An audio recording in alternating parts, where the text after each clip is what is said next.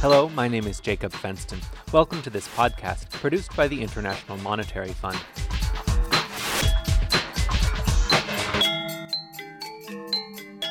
Inequality has been rising in many countries, both advanced and developing, for the past several decades, but it's not rising everywhere at an equal rate.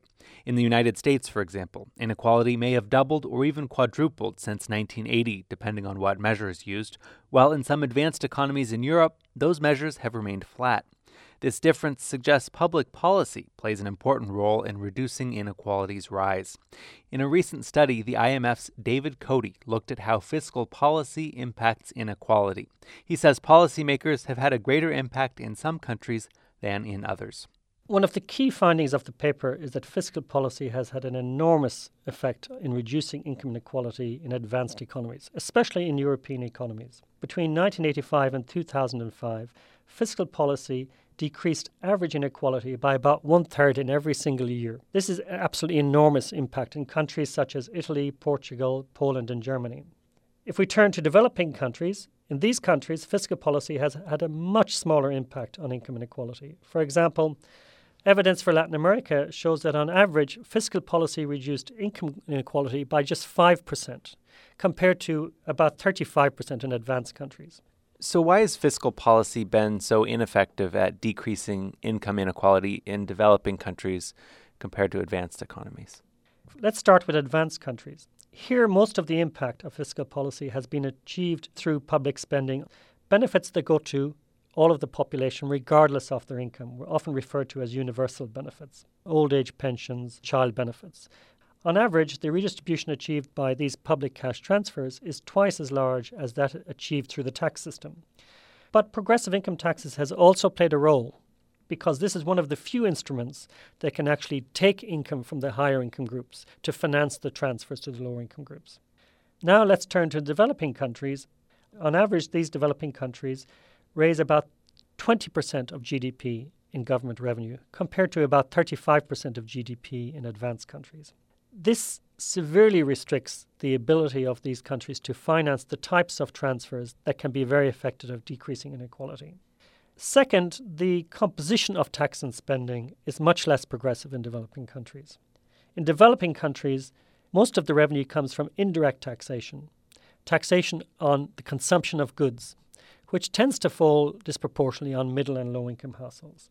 On the expenditure side, many developing countries have very large expenditures on what we call universal price subsidies that reduce the price of consumption for all in society. And since rich people consume most of the goods in our society, they receive most of those benefits. And so the redistributive impact of that type of spending, which can be very large in terms of percent of GDP, actually is very small. You mentioned that in advanced economies, there's been a trend toward fiscal policies having a declining redistributive impact in recent years. What can countries do to address that, especially at a time when many are undergoing fiscal consolidation to address high public debt levels? Without a doubt, one of the biggest challenges advanced countries will have over the next decade is how to protect the redistributive role of fiscal policy. A lot of these countries will have to undergo substantial fiscal consolidation because they have very high debt levels that must be financed. Whenever you have fiscal consolidation, this typically leads to higher unemployment in the short run, especially of low-skilled workers. And in the absence of government action, income inequality will typically increase. But there are a number of things that governments, even those who are fiscally constrained, can do to mitigate this impact on inequality. The big increase in inequality comes in the short term through rising unemployment. So by allowing unemployment benefit spending to go up, this can substantially mitigate the effect on rising inequality. Similarly, government should try to protect spending like old age pensions and child benefits. However, in some countries, spending cuts will be necessary. In those cases, better targeting of the spending that exists can go a long way in preventing rises in inequality. Governments can also increase spending on what's called active labour market policies. These are policies that invest in the skills of the unemployed and the low-skilled, so that when growth resumes, unemployment will increase rapidly and will be labour-intensive. Many countries reduced taxes on upper income groups during the 1980s and 1990s. And a number of economic experts have argued that this has actually been behind the very sharp increase in the extreme inequality we talked about earlier.